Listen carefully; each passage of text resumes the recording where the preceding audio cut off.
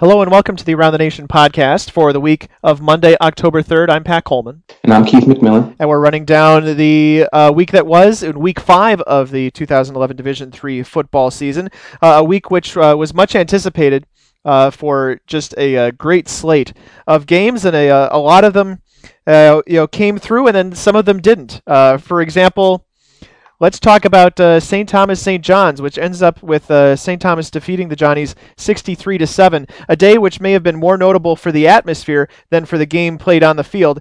And here's what St. Thomas quarterback Dakota Tracy had to say about that. Yeah, the Tommy Johnny atmosphere is always great, and it really plays a part in this game. We come out here and we just want to focus on the 140 guys we got on our sideline, but when you got 10,000 around you, it adds to the atmosphere. Keith, a game in which, first of all, St. Thomas for the first time brings out the portable / temporary bleachers, big stand of fans in the end zone, very similar to what happens at St. John's, and in that first quarter, in which St. Thomas goes out to a huge lead, they're driving into those fans. St. John's was trying to work its way out of that end zone. Never got a first down the entire first quarter, had negative yardage for the first quarter, in fact, 3 short punts, 3 quick scores. But what I wanted to ask you about, Keith, was the Dakota Tracy talked about trying to focus on what's going on the sidelines and instead, just being a little bit distracted by what's going on and the just the mass of people around them. And I know you've played in a pretty big rivalry yourself, and I wanted to hear your take on that. Yeah, and that's pretty rare in Division III. Not just the atmosphere, but the fact you actually get distracted by what's going on around you rather than what's on the field. I think it's pretty natural for a player to focus on what's in the game. If your head's in the game, if you're paying attention to your calls and all your pre-snap reads and everything that's going on the field, you very rarely have time to think about or even hear what people are yelling at you or to you or yelling about during the game. But when you get off and you come off on the sideline, sometimes you do stop and take it all in. And it sounds like St. Thomas was able to match that St. John's atmosphere. We both know that the Collegeville is one of the great atmospheres in Division III, if not all of college football. And to see St. John's, to see the rivalry, I guess, rise back up to that point where it's a great atmosphere no matter where it is kind of neat. The problem, on Saturday was the game didn't live up to it. No, it was pretty quick strike, 45-yard, 47-yard, 50-yard scoring drives of the first 3 scores in the first quarter for St. Thomas as they jumped out to a 21-0 lead. Next time around, St. John's couldn't even get the punt off. Punt was blocked and returned 12 yards for a score. And then a 19-yard drive, a 45-yard drive, and only finally did St. Thomas actually start on its own half of the field, scoring on a Colin Tobin 3-yard run to end a 55-yard drive at the end of the first half. Just kind of a mix of everything working right. Defense, because St. John's could do almost nothing on offense. Offense was certainly clicking for St. Thomas. They had plenty of short fields to work with, and special teams worked as well. They had great kickoff coverage because St. John's started their first 3 drives inside the 20. They had special team success with the blocked punt, and they always had short fields to work with, and kind of an instance where I got the question a couple times yesterday, is St. Thomas that good or is St. John's that bad? And actually, to be honest with you, right now the answer seems to be both. And that's surprising. We've never seen a point in this deep into a season where St. John's has had a losing record. And, they turn around and they have to host Bethel next week, so it may get worse. Bethel's coming off a surprising loss on Saturday, and obviously needs to win to stay in the hunt.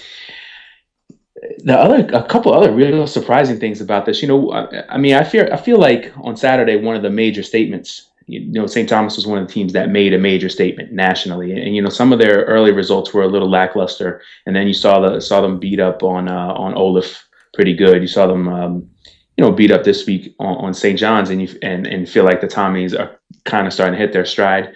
But you have to wonder with that 63-7 score, were they making up for all those years of frustration? And remember, there was a big stretch there where they didn't, St. Thomas couldn't beat St. John's. They couldn't compete with them. And then over a few years, recently it got to be where they would compete with them, but they, one way or another, would lose the game agonizingly. And now they finally found a way to beat them. last year, and then this time they just ran all over them. It's the first home field victory since '92, and it was nice to do it in front of 10,000 fans. I think if you're from the Tommy side of things.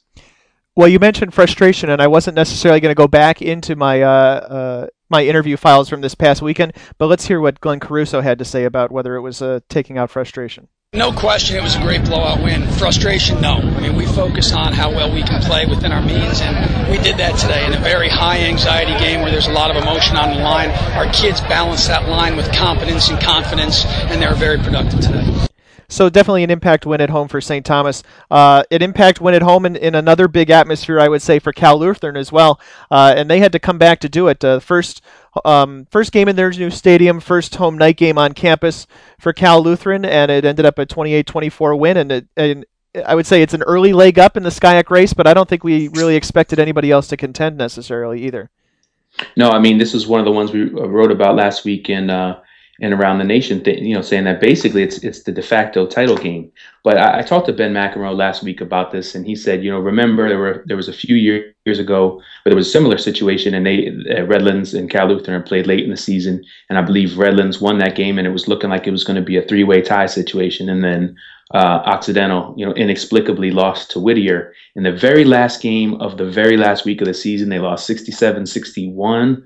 I believe it was, or something like that. Yeah, and it ended up being a crazy game.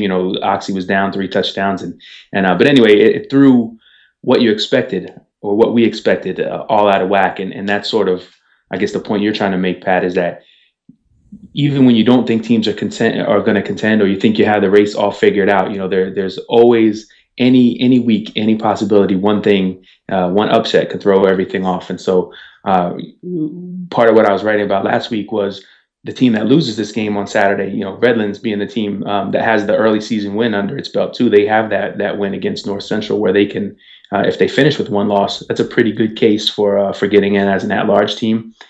Cal Lutheran needed this win because they've already lost early in the season, lost to Linfield, and now they're both in good shape to make the playoffs. And Redlands sort of has to, they're waiting for Cal Lutheran to slip up, but if it's unlikely, then I guess Cal Lutheran is in the driver's seat after that big comeback. Yeah, Redlands is going to make probably, assuming they finish out 8-1, obviously, but they would make the best case for a SCIAC at-large bid. I think that we've seen in the years that they've been eligible for the playoffs, or that we've had the 28 then 32 team playoff system. I look at this game, Keith, and that fourth quarter looks very similar to the St. Olaf Bethel fourth quarter. It's 3 touchdowns at the end to win the game, but these are long drives too. It's an 11 play 72-yard drive, 9 plays 70 yards, 10 plays 98. There's no one big fluke play here that kind of resparks things. It's just a very determined fourth quarter. Absolutely. Pat, it was a 24-0 game at the half. Obviously, that crowd at the brand new stadium was pretty disappointed in that. And then Cal Lutheran, you mentioned the 3 long drives in the fourth quarter. Their third quarter drive was also a 10-play drive. So they went in at halftime and made those adjustments. And then the great thing about it was they went to their best players. Daniel Mosier finished off the first drive with a touchdown run. 2 of the fourth quarter touchdown passes went to Eric Rogers, their star receiver, and they capped the last drive with the Jake Laudenslayer 1-yard touchdown run with 16 seconds left. And in that game story on D3Football.com, Pat, there's a quote from Ben McEnroe who says they're kind of playing for the field goal on the last drive. They're trailing 24-21 at that point. They'd scored 2 touchdowns early in the fourth quarter, and they feel like they just want to get the field goal, tie it, and then play overtime in front of their home crowd. And they ended up being able to stick the touchdown in and send the crowd home happy. I think pretty much any time you start from your own 2-yard line, you have to be pretty happy to be even thinking about a field goal, let alone having the opportunity to win it with a touchdown at that point. Yeah, I mean that's epic drive stuff that stories are made of. Those guys will talk about this drive for years and years to come, especially if they are able to finish out the next 6 games here and win the conference and go into the playoffs. I mean, this is the big game on the Kingsman schedule. It's the big game on the Bulldogs schedule. Even though they each opened up with a power team, a top 25 type of team, really top 10 team, they each opened up with, and they performed well enough to raise the profile of the SCIAC, I think, nationally. this is still the big game for them because that conference, as long as D3 is doing the automatic bids, you gotta win those conference games, and it's the opener for these two, but it was the big one for them, and it went Cal Lutheran's way. I know there was a game maybe a couple years ago where Redlands lost a kind of a similar game. Occidental was the power at that time, and then they had to regroup, and they're in the same situation now where they played well for a half, and then they played kind of poorly in the second half, and now they got to regroup and try to hang on and be a one-loss team at the end of the season, and hope that they get in as an at-large team. Well, and just to reference even back to last year, obviously losing to Cal Lutheran in a kind of a crushing way at the end of the game, again for a second year in a row. Yeah, there was a block kick last year, and ended up being a 24-22 game, and Redlands finished 8-1. And last year there just wasn't enough room. There were 9 at-large teams, 9 one-loss at-large teams, and there was also the last projection made a pretty good case for Wabash being a 2-loss team and getting in. So there was at least maybe 10 teams on the board for only 6 spots. Redlands was one of them at 8-1. So 8-1 doesn't guarantee anything. Finishing with 1 loss doesn't guarantee anything. But at the same time, from the Redlands perspective, they felt like they're in a pretty good situation, I'm sure, at halftime, and their season was going just how they wanted it to go. They lost another tough one. They got to stay with it here and try to get into the playoffs. Yep. The difference, of course, last year, the first non-conference game against East Texas Baptist, ETBU ends up 5-5 last year. This year, the first game is against North Central. North Central is, barring a collapse, going to be a win against a regionally ranked opponent. May well be a win against a team that ends up 9-1. So it'll look better on strength of schedule. And Redlands, if they finish 8-1, I'll say that for the second time, will have a better playoff resume this year than they did at this time last year. Let's stick on the West Coast in another impact game a little bit earlier in the evening, and Linfield taking a lead against Willamette and then having to hold on a little bit as Willamette tries to put things together in the fourth quarter.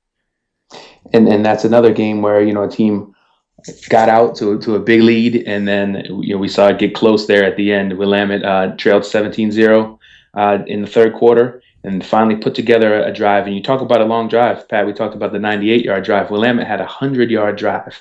I didn't even think that was mathematically possible. Right, I don't think it is either, but that's what it says on the box score. 3 plays, and they finished it with a 20-yard run. They were able to cut it to 17-10. With about 8 minutes to go, and then Linfield took the ball down and hung on to win that game. Willamette now, for as tough as their schedule was opening up, to drop to 1-3, is a pretty tough break for them, given that they've been competitive now with a couple of pretty great teams. But Linfield obviously needed this one. Yeah, that's actually an 80-yard drive, but the thing that's key about that is. Linfield is driving for the score. They have a 2nd and goal on the 3. Josh Hill gains a yard, and then he has the ball knocked loose. It's recovered in the end zone by Willamette, and then it's just 3 plays later.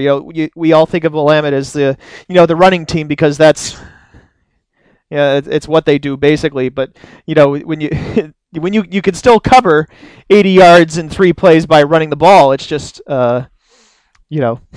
It's a little more spectacular, I guess, when you do it that way. 25, 35, 20 yards, and then they're in the end zone.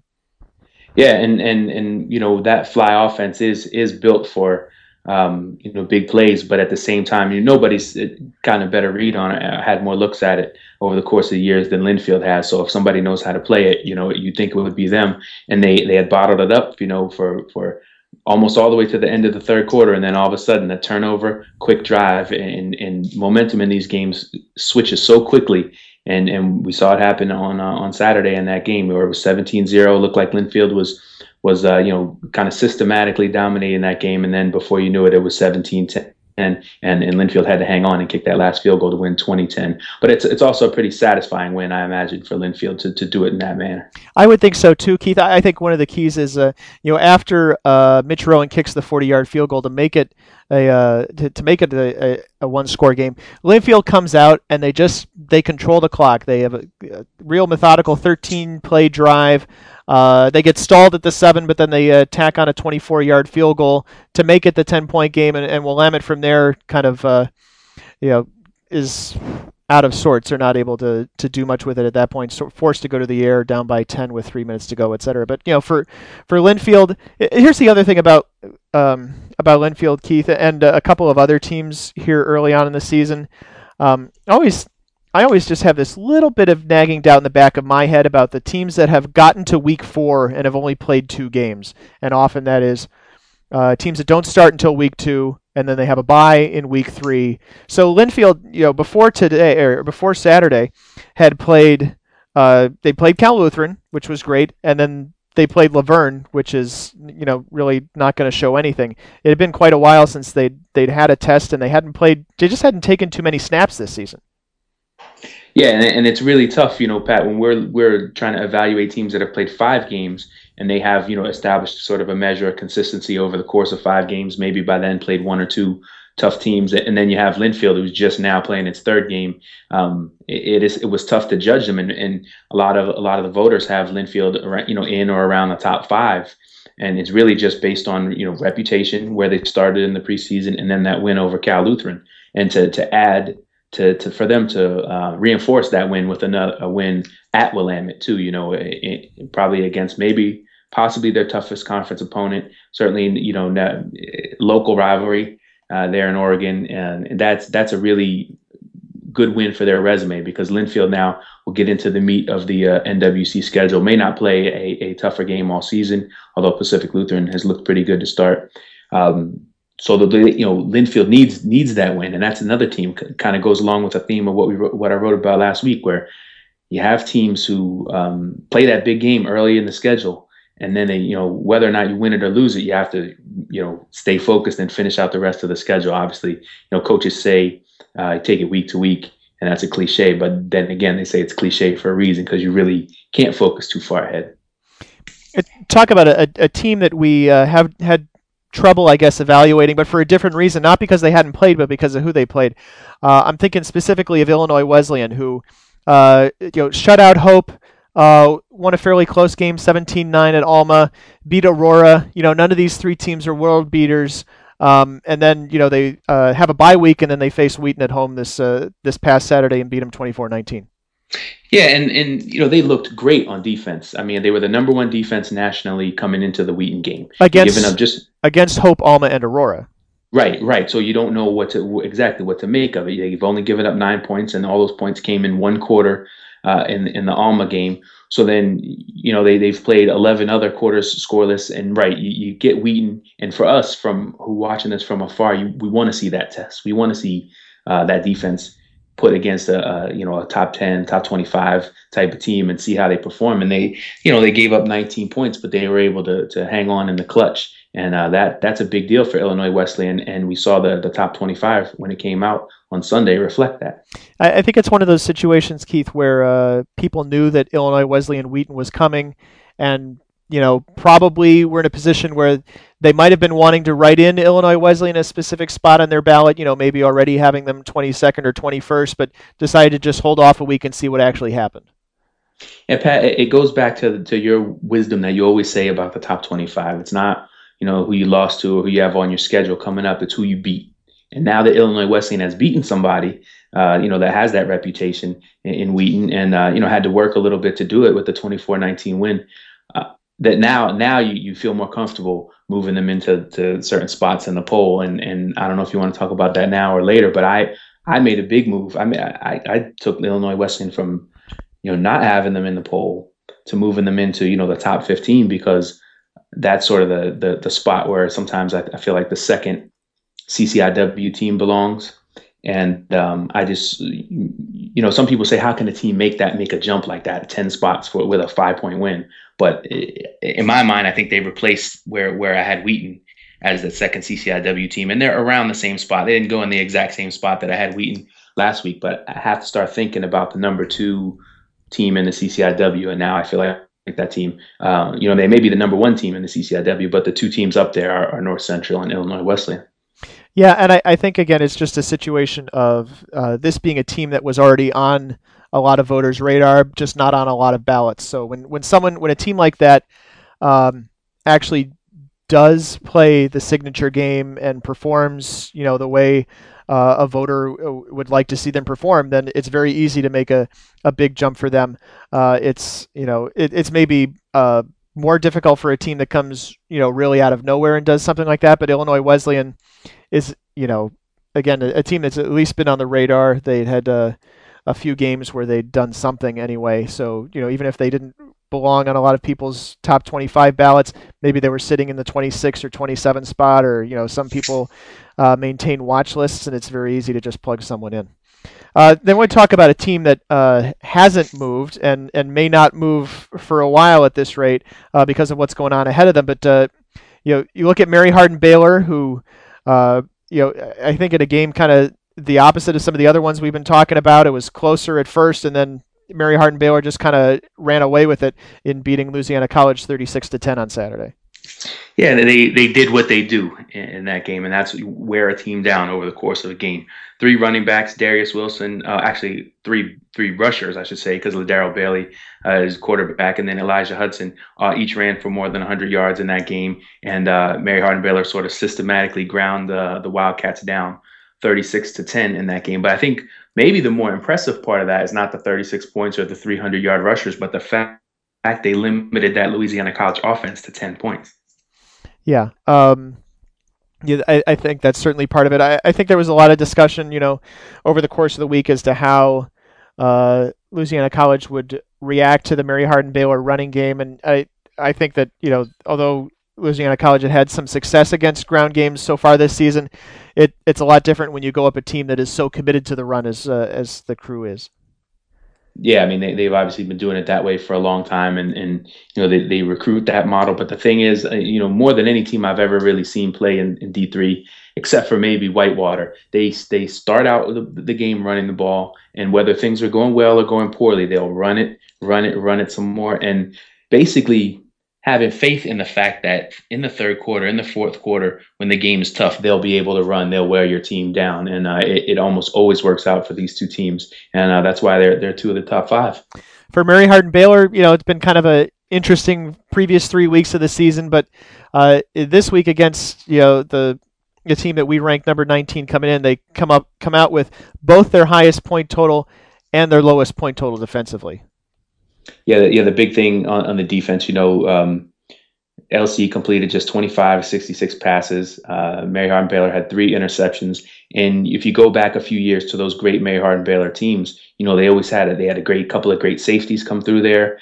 They had, great linebacker one year. It's when they've had complete teams, they've been great on defense as well. And I think this is the statement that they needed to make, and it's impressive in the sense that almost as impressive as what St. Thomas or what Linfield did on Saturday, because it shows that they're starting around in the form now, and you start to see a little bit of a complete team. And with Wesley, at losing a game early, you think maybe the South region is open for Mary Hardin-Baylor to be a number 1 seed to go to the semifinals again. Not to get too far ahead of things, but that's what we're starting to see, that kind of team round out down there in Belton. And it would be really interesting to see what they do bracket-wise, for example, if Louisiana College makes the field and then also either Birmingham Southern or Huntington or, maybe somehow both, we're able to make the field, then it actually opens things up so that we don't necessarily have to see an American Southwest Conference rematch in the first round of the postseason. Yeah, and not only you don't want to necessarily see the ASC rematch, but it's always that Texas sub-bracket. And right now, you do have a few other Texas teams that are in the mix here in Trinity and Texas Lutheran. But if potentially, only one Texas team gets in the playoffs, then you don't have to have the sub bracket. And you mentioned that, Pat, all these other teams across the South now off to good starts in Birmingham Southern, Huntington, and LC. Could see, a very interesting bracket, like you said, in the South. I think we're going to talk about more of those teams a little bit later in the podcast, but I wanted to get through the kind of rundown of impact wins, and how about the way that Adrian came out and performed on Saturday? Yeah, the interesting thing about that game was that Adrian, surged to a lead with a couple of short fields, led 20-0 at the half, which obviously I didn't see that coming, and I don't think a lot of us, national observers saw it coming. I had questions about Trine, and I didn't want to move them up too high in the poll just because I wanted to see them how they did against the best teams on their schedule. But they really were in a lot of ways. I hate to keep repeating this every year, but they were built for last year. They had so many seniors, but at the same time, when you have a team like that, you recruit off that. You recruit off that success, and try and look so good in the playoffs in the loss to Whitewater, where I feel like they could take that on the road and say, "Hey, look, we're competitive with the number one team in the country," and bring in a group of freshmen. But sometimes you bring in a lot of inexperience. You may have a lot of talent, and it doesn't always come together. And on Saturday against Adrian, there was maybe, even if you wanted to make the case that they got the lead in sort of a fluky way, and I don't think fluky is the right word, but they built a quick lead to go up 20-0. They hung on to it. It was consistent. They ended up winning that game 26-7. Trine was never really able to establish itself on offense, and it was a consistent, convincing win that puts Adrian, I think, on the radar now for the top 25 voters. Whereas a week or two ago, we weren't even thinking about them. I think there are a lot of other teams like that too, Keith. Dubuque, for example, they're a team that's been on my ballot for a couple of weeks, but obviously they're not on a lot of other ballots. They're in the AFCA top 25, the coaches poll, and that's often an indication of a team that's done pretty well against a not particularly challenging schedule. But in this case, Dubuque at least has beaten one of the teams that it has to beat in the Iowa Conference in order to stake a claim to that title. Yeah, and it really does come down to that in the Iowa Conference. You have to beat Central, Wartburg. Those are the big three, and in the years that Dubuque has made it interesting, or a fourth team, wherever that team comes from, makes it interesting. That sometimes will beat one of those teams, but you have to beat all three of them really to win the conference. And Dubuque has the win over Central, and the 5-0 is built off really one impressive victory. But at the same time, you've done it 5 times now. That's half a season. That's enough consistency to where if you start to buy into that team a little bit, that they need to be on top 25 radars. Maybe not in the top 25, but definitely the team you got to be thinking about every week when you go to put that ballot in. Yeah, I think the only unimpressive result for Dubuque is the first 30 minutes of the game against Augustana. The half of the game in which they did basically nothing, and then they did beat Augustana 18-13. Obviously, Augustana is really, really down this year, and they're struggling. But since then, Dubuque's been kind of on a roll. They trounced Anderson, they trounced crosstown rival Loras, they trounced Central, which is the game that really launches them. And then I suppose they probably could have beaten Simpson by more than 3 touchdowns, but it is still 42-21.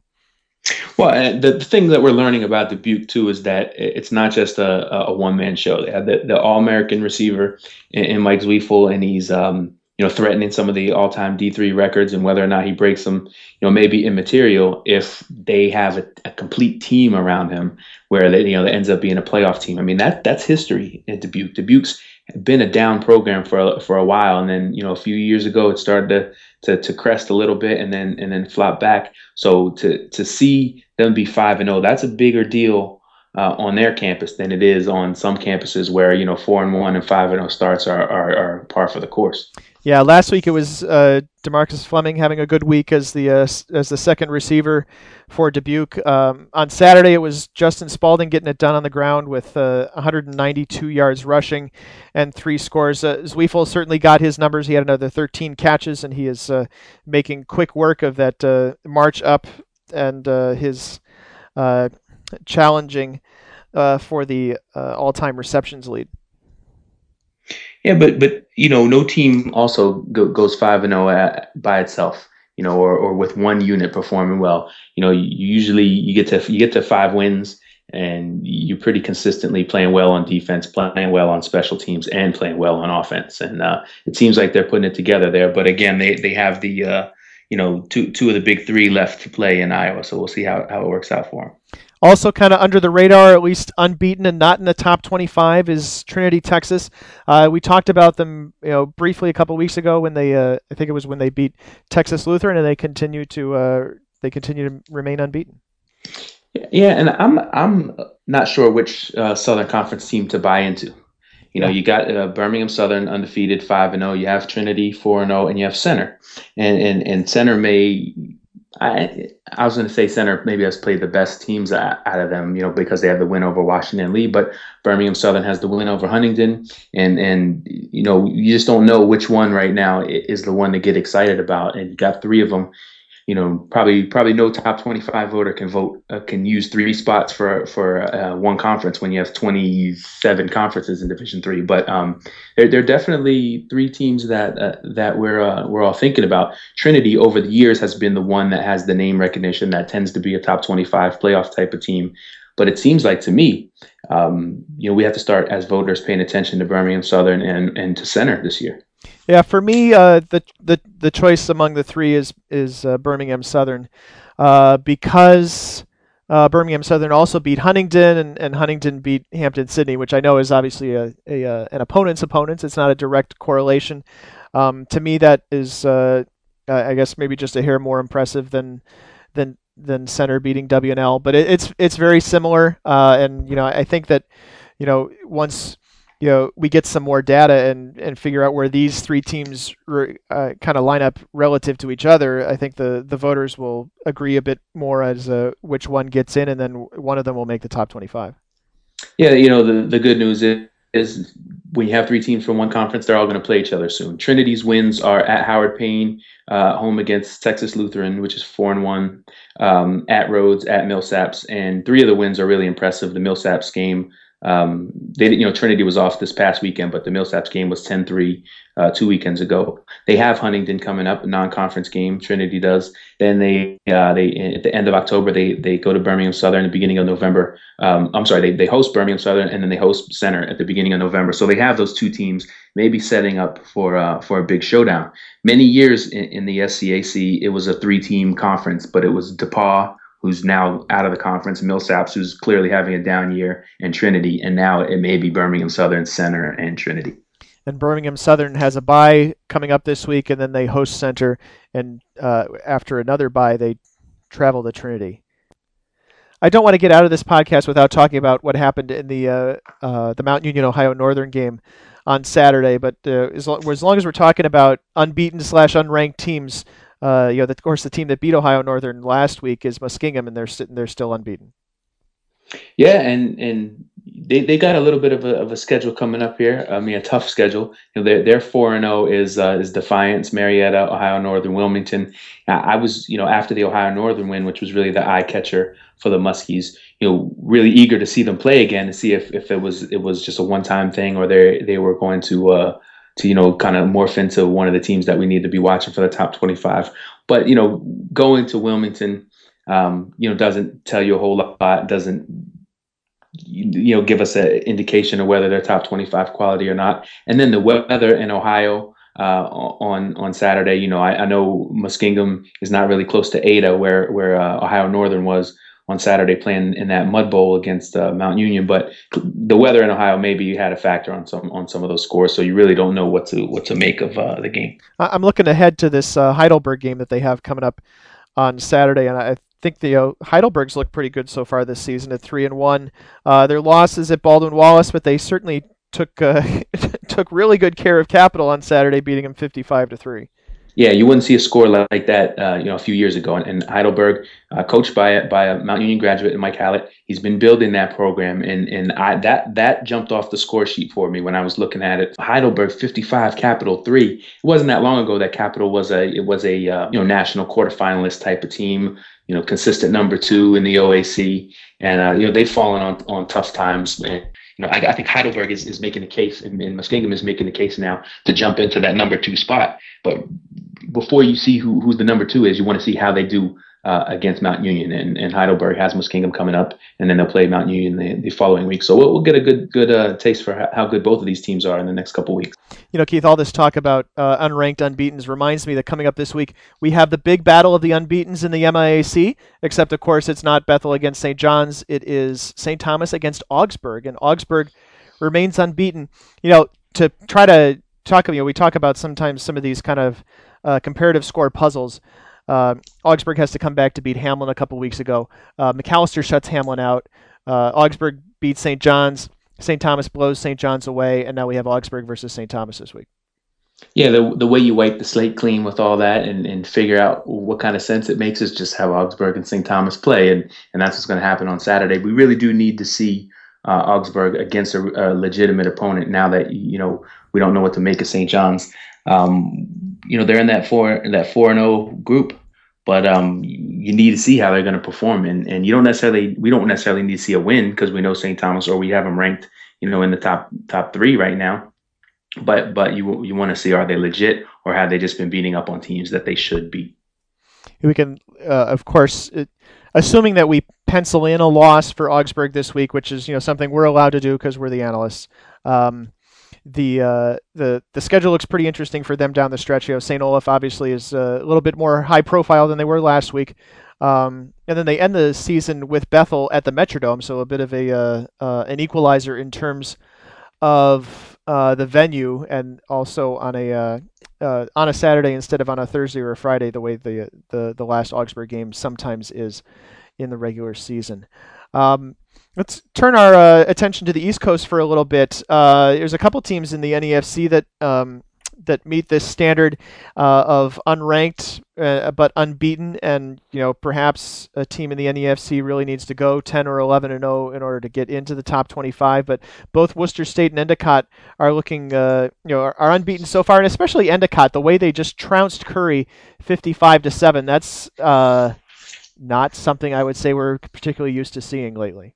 No, I mean, as recently as 2 seasons ago, you would never see Curry lose, much less lose, 55-7. I mean, that's a stunning result. And now you got to give Endicott a little bit of credit because they've dismantled Curry. They beat Salve Regina, who I thought was, maybe one of the up and comers in that conference.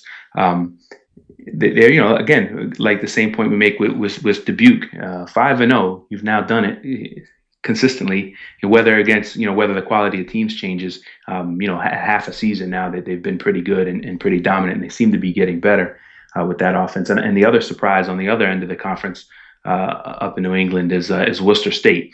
They gain a little bit of attention this week when you beat Maine Maritime. If you're able to slow down that triple option enough, to win a game against them, and that's a team that's capable of rushing for 400, 500 yards in a game when they get that option going. Worcester State 39-22 over the weekend, and now they're 5-0 and putting themselves on a little bit of a crash course with Endicott here. Obviously, half the season left to play. Yeah, and Worcester State earlier in the year they beat WPI. It was the first time they'd beaten the Worcester Tech since 2002.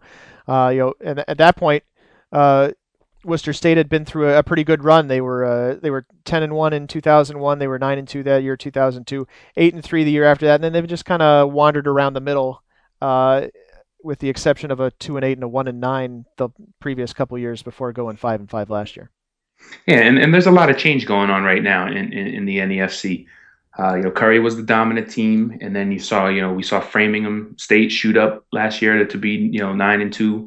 We've seen Maine Maritime emerge over the years. Endicott has been pretty good. Western New England 4-1 right now. So there's all of a sudden, the teams we thought we knew in that conference. It was always Bridgewater State, Curry, was dominant for a while in that conference. Now all of a sudden you got upheaval, but it also makes it interesting to watch, at least from afar, because you don't know which team is coming out of that conference, which team is headed for the Week 11 NAFC title game. One unbeaten, unranked that we haven't talked about that is barely unranked is Hobart, sitting there as the first team in the others receiving votes category, and they're very similar to what I was talking about with Linfield earlier. They came into this week having played just 2 games in 4 weeks, and not having much of a resume at all, a good resume or a bad resume, just 2 games. This week they beat St. Lawrence 23-0. And that's an impressive win for them, just in the sense that St. Lawrence was the Liberty League champion last season, and that's usually Hobart's role, So they had to kind of gain their standing back, and they did it convincingly in that game, doing a 23-0. You go back, the week before, 56-20 against St. John Fisher, and then they didn't have a game for 2 weeks before that. They won their opener at Dickinson. I think what stands out about them right now is the defense. It looks like they've been able to slow teams down. And when you look at the schedule coming up here, Union, Merchant Marine, WPI, RPI, Rochester, there's no reason that Hobart can't go 8-0 instead of 9-0, Right. because they only have an 8-game schedule this season. But there's no reason they can't go 8-0 and get themselves a pretty nice seed in the East and a home playoff game. I've held on to a couple of unbeaten unranks for the end of this, moving back to the West region, one of whom is someone I think that people who are going to be watching the playoffs need to keep an eye on, and one of whom who probably isn't. And even though these teams are probably of somewhat comparable quality, St. Scholastica, unbeaten, is a team that people need to watch out for, and Lewis and Clark at 4-0, maybe not so much.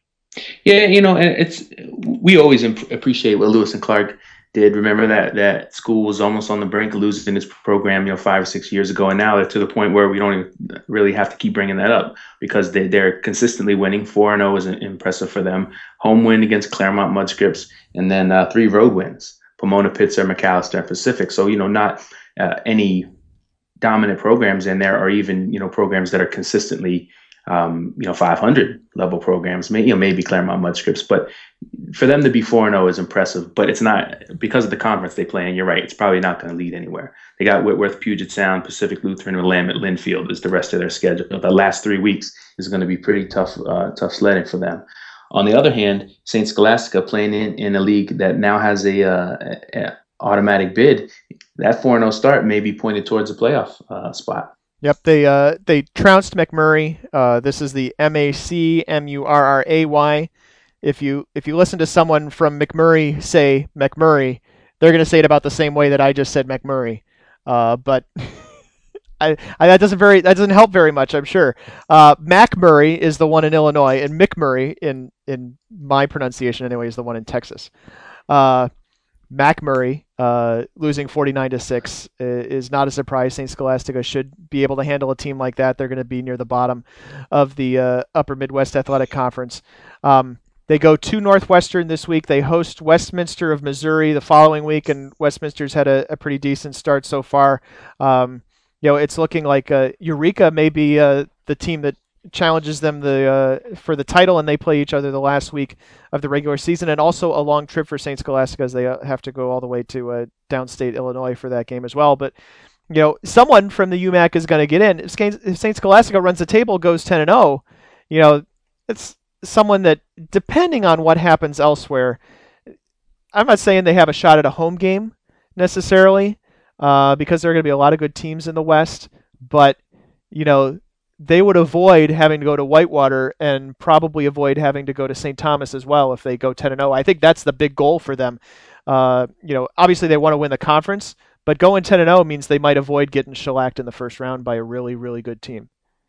Yeah, and a home game for them would be not only special, just for the UMAC as a conference in terms of respect, but to have to go to Duluth. Pat, you're from Minnesota. Duluth is not near the rest of Minnesota.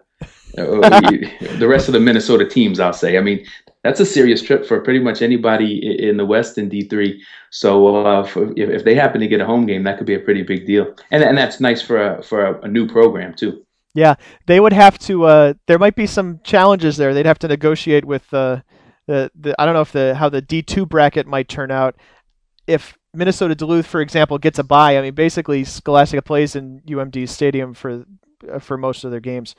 But if Minnesota Duluth, they're 4-1 right now. I can't believe I'm looking at D2 bracket potential right now. But if Minnesota Duluth either gets sent on the road or has a first round bye, then Scholastica has an availability there. But yeah, to play in Duluth, just first of all, to play in Duluth. Secondly, to play in Duluth on November 19th. Yikes. Yeah, you don't want any part of that. Pat, that's when it's time to hit the lightning round and start wrapping the podcast up, when we start getting into D2 stuff. I'm still pondering the Minnesota Duluth thing. That Northern Sun Conference is pretty tough, and everybody plays a closed schedule this year. So I don't know how that's going to help their strength of schedule, or even how strength of schedule is considered in Division II. So yeah, we're going to move on to the lightning round. And we talked earlier, just for the briefest moment, about Mount Union and Ohio Northern. The highlight reel started going around Sunday night. We got a photo from a fan that we included in our top 25 roundup on Sunday. You could take a look at what kind of the conditions there were. There's only 2 non-turf fields left in the OAC. And, from what I was hearing, to be honest with you, a lot of high schools in Ohio play on turf as well. You're going to be in a situation where, kids just don't remember how to play the game in mud anymore. Well, and it does take away some of the great memories and the iconic images. Certainly, that picture, just the still photo, regardless of the highlights, the still photo tells the story better than we could ever explain it here on the podcast. I mean, you just see guys caked in mud, and they're playing in basically a puddle of mud in the middle of the field. And there's probably great memories for those guys, but also it wouldn't have been such a great memory for Mount Union if they weren't able to hang on and win that game 14-6. Remain ranked number 2 in the country. But Pat, over the past 10, 12 years as we've been doing the website, the shift really has gone from a lot of grass fields in D3 to a lot of turf fields. And the game, right, it is probably more of a shock now to play in mud when you guys don't even have the experience in it, playing in high school or playing in the snow or whatever, what the case may be. Weather can be a big factor. You mentioned it, Duluth, all across Ohio. We're just getting into fall here. It's going to get worse before it gets better, especially on Ohio Northern's field. Wesley had a big game on Saturday. They went down to Charleston Southern. Charleston Southern is a Division I FCS program with scholarships. I'm not sure if they have the whole 64 or whatever FCS is getting these days, but they're a scholarship-funded program. They're not in their first year. They haven't been playing football for forever, but they've been playing for I think somewhere between 5 and 7 years. I looked this up earlier, and then I promptly forgot it because I don't do FCS this time of year. But the thing, of course, coming away with a 33-20 win and becoming the second team this year in Division III to beat an FCS scholarship program. Well, all the games are big from now on for Wesley. When you lose an early game and then you don't have a conference championship to chase, Wesley doesn't have an automatic bid to go after, and then they don't have but 5 D3 opponents, and you already lost to one of them. Everything is big for them. The win over Charleston Southern may not account for a whole lot in the major criteria, the initial stuff, but it all gets factored in, especially now that they're allowing the committee, I think, to factor in some of the things that we used to consider secondary criteria. So every win is a big win for Wesley, but it's also a big win for D3 as a whole whenever one of our teams, even if it's one of our best teams, is able to beat a scholarship program. Moving on in the lightning round, we talked earlier about St. Olaf and Bethel. I did mention that one of them, well, I kind of alluded to the fact, one of those 3 scores is a 4-play 95-yard drive with a 82-yard touchdown pass to Jake Smeezing. So maybe that's one play that's a fluke, but what's not a fluke is how St. Olaf was able to pass on Bethel this past week and throwing for 335 yards against the Royals. And a whole bunch of those yards came in the fourth quarter, and that was one of those games where, in the experience of Saturday where you got scores coming in from all over the place and it's a 28-10 game at Bethel, and then all of a sudden you see the tweet with the upset alert on it and St. Olaf is leading 30-28, and what the heck happened there? And St. Olaf just had really a great fourth quarter, and that's going to be a quarter now that thrusts them into the spotlight in the MIAC. We're going to have to start paying attention to St. Olaf and Augsburg and not as much attention maybe to Bethel and St. John's. So St. Olaf is now 4-1. They've already played St. Thomas and they lost 49-14. That game was 2 weeks ago. St. Thomas just came out and blew the doors off of St. Olaf right away. They went up 35-0 and just kind of cruised from there. So what St. Olaf has coming up next, they have crosstown rival Carleton. Then they are at Augsburg, home to Hamlin, at St. John's, and home versus Concordia Moorhead. I mean, if you consider Carleton to be a game where anybody could win because of the intensity of the rivalry, then that means there's really 4 games out of these remaining 5 that they could reasonably lose, and Hamlin being, I guess, the exception. They obviously need to win them all to stay in the mix once they got that St. Thomas loss on their schedule too. Yeah, they need to go 9-1 to go to the playoffs. I don't think the conference automatic qualifier is very likely. They would have to hope for St. Thomas to lose twice, and that seems fairly unreasonable, I would say, at this point.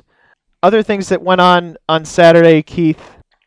Monmouth beating St. Norbert in the Midwest Conference 10-3. That was a game we had our eye on, but the score was a little bit surprising, but maybe the winner not so much.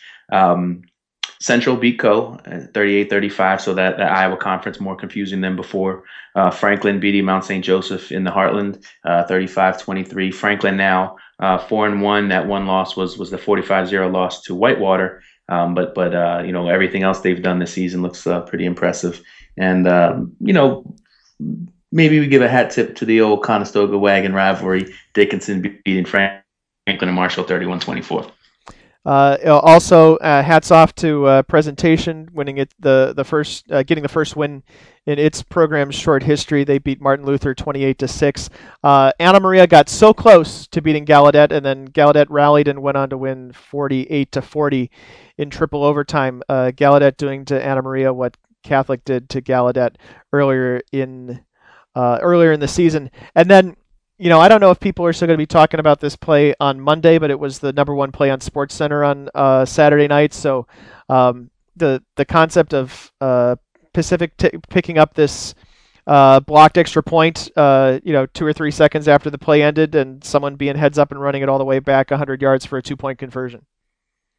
It puts a lot of pressure on us, Pat, as the Play of the Week voters. Once it's been on ESPN and been their number one play, it's got to be something else amazing, right? For it to beat us, to beat our play, or to not beat our play on Tuesday when we decide on that. Yeah, I have to admit, usually Keith, they go in the opposite direction. We have our plays out on Monday morning. No, what is that? Tuesday morning, and sometimes ESPN picks up a D3 play midweek. But it's kind of the way the internet is going and social media. Things can get transmitted that quickly. When was the last time? It's not been that long that you could even conceive of ESPN having a D3 play on Saturday night from a Saturday night game, a West Coast game nonetheless. Yeah, and we were amazed. 3 or 4 years ago when it was the play for the ages from Trinity and Millsaps ending that game, and it took a little while for that to build up some steam.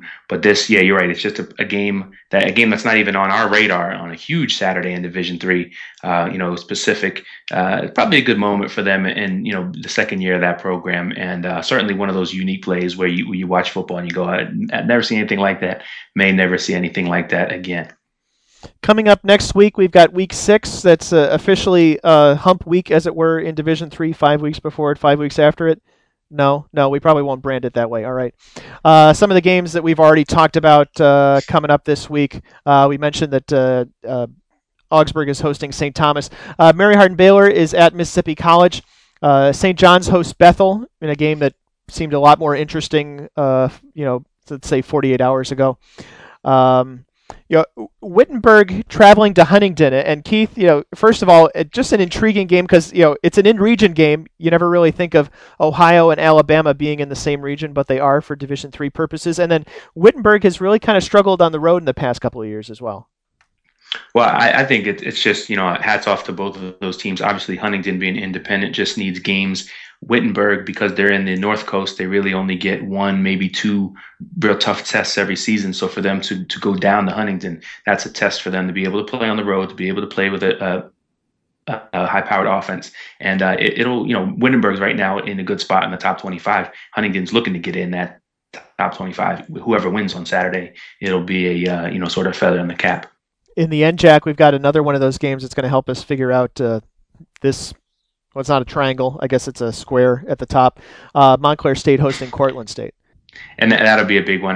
Dan Pitcher's been playing pretty well for Cortland State. Montclair State's been getting some a pretty good running game going. But neither of those teams, their results have been dominant. So it's hard to pick a favorite in this one. It's just another one of these kind of oddball off the wall schedules, especially in mid-season, is Trine playing at LaGrange. It's kind of like the slightly longer version of the Wittenberg-Huntington trip we just talked about. Yeah, and just for Trine, obviously they just want to get back on the horse there and get over the Adrian loss, and LaGrange not ready to join, not in the conference yet. Joining the USA South, I believe, next season. So they're at the same boat as Huntington, taking games with anybody who'll play them at this point in the season, because most teams are into that conference schedule. And a lot of them will actually rearrange maybe an early game just so they can take this game sort of later in the season. Dubuque hosts Wartburg. Springfield versus Salisbury in the Empire 8 Triple Option Bowl. Yeah, that could be, we see these games where you have 1,000 or 1,100 passing yards combined. This could be 1,200 rushing yards. Maybe not quite that many, but it could also be the fastest game in D3 history, right? The clock will never stop. We talked, I think it was with Springfield coach Mike DeLong a couple years ago, the first year that the timing rules changed in college football. And remember, college football rules change for all levels. So something that was really targeted at making a Division I game go faster for television trickled down in a bad way to Division III, where games were getting completed in like 2 hours and 15 minutes. Yeah, and this one, you think maybe 15 passes in this game total. Well, obviously you have to see how it goes, but Springfield off to the 3-1 start. Salisbury 4-0. Both of those teams want to get a leg up in the Empire 8, and we'll do it. Two of the best teams in the country at running the triple option, so it'll be a pretty good one to go to. St. John Fisher is at Ithaca.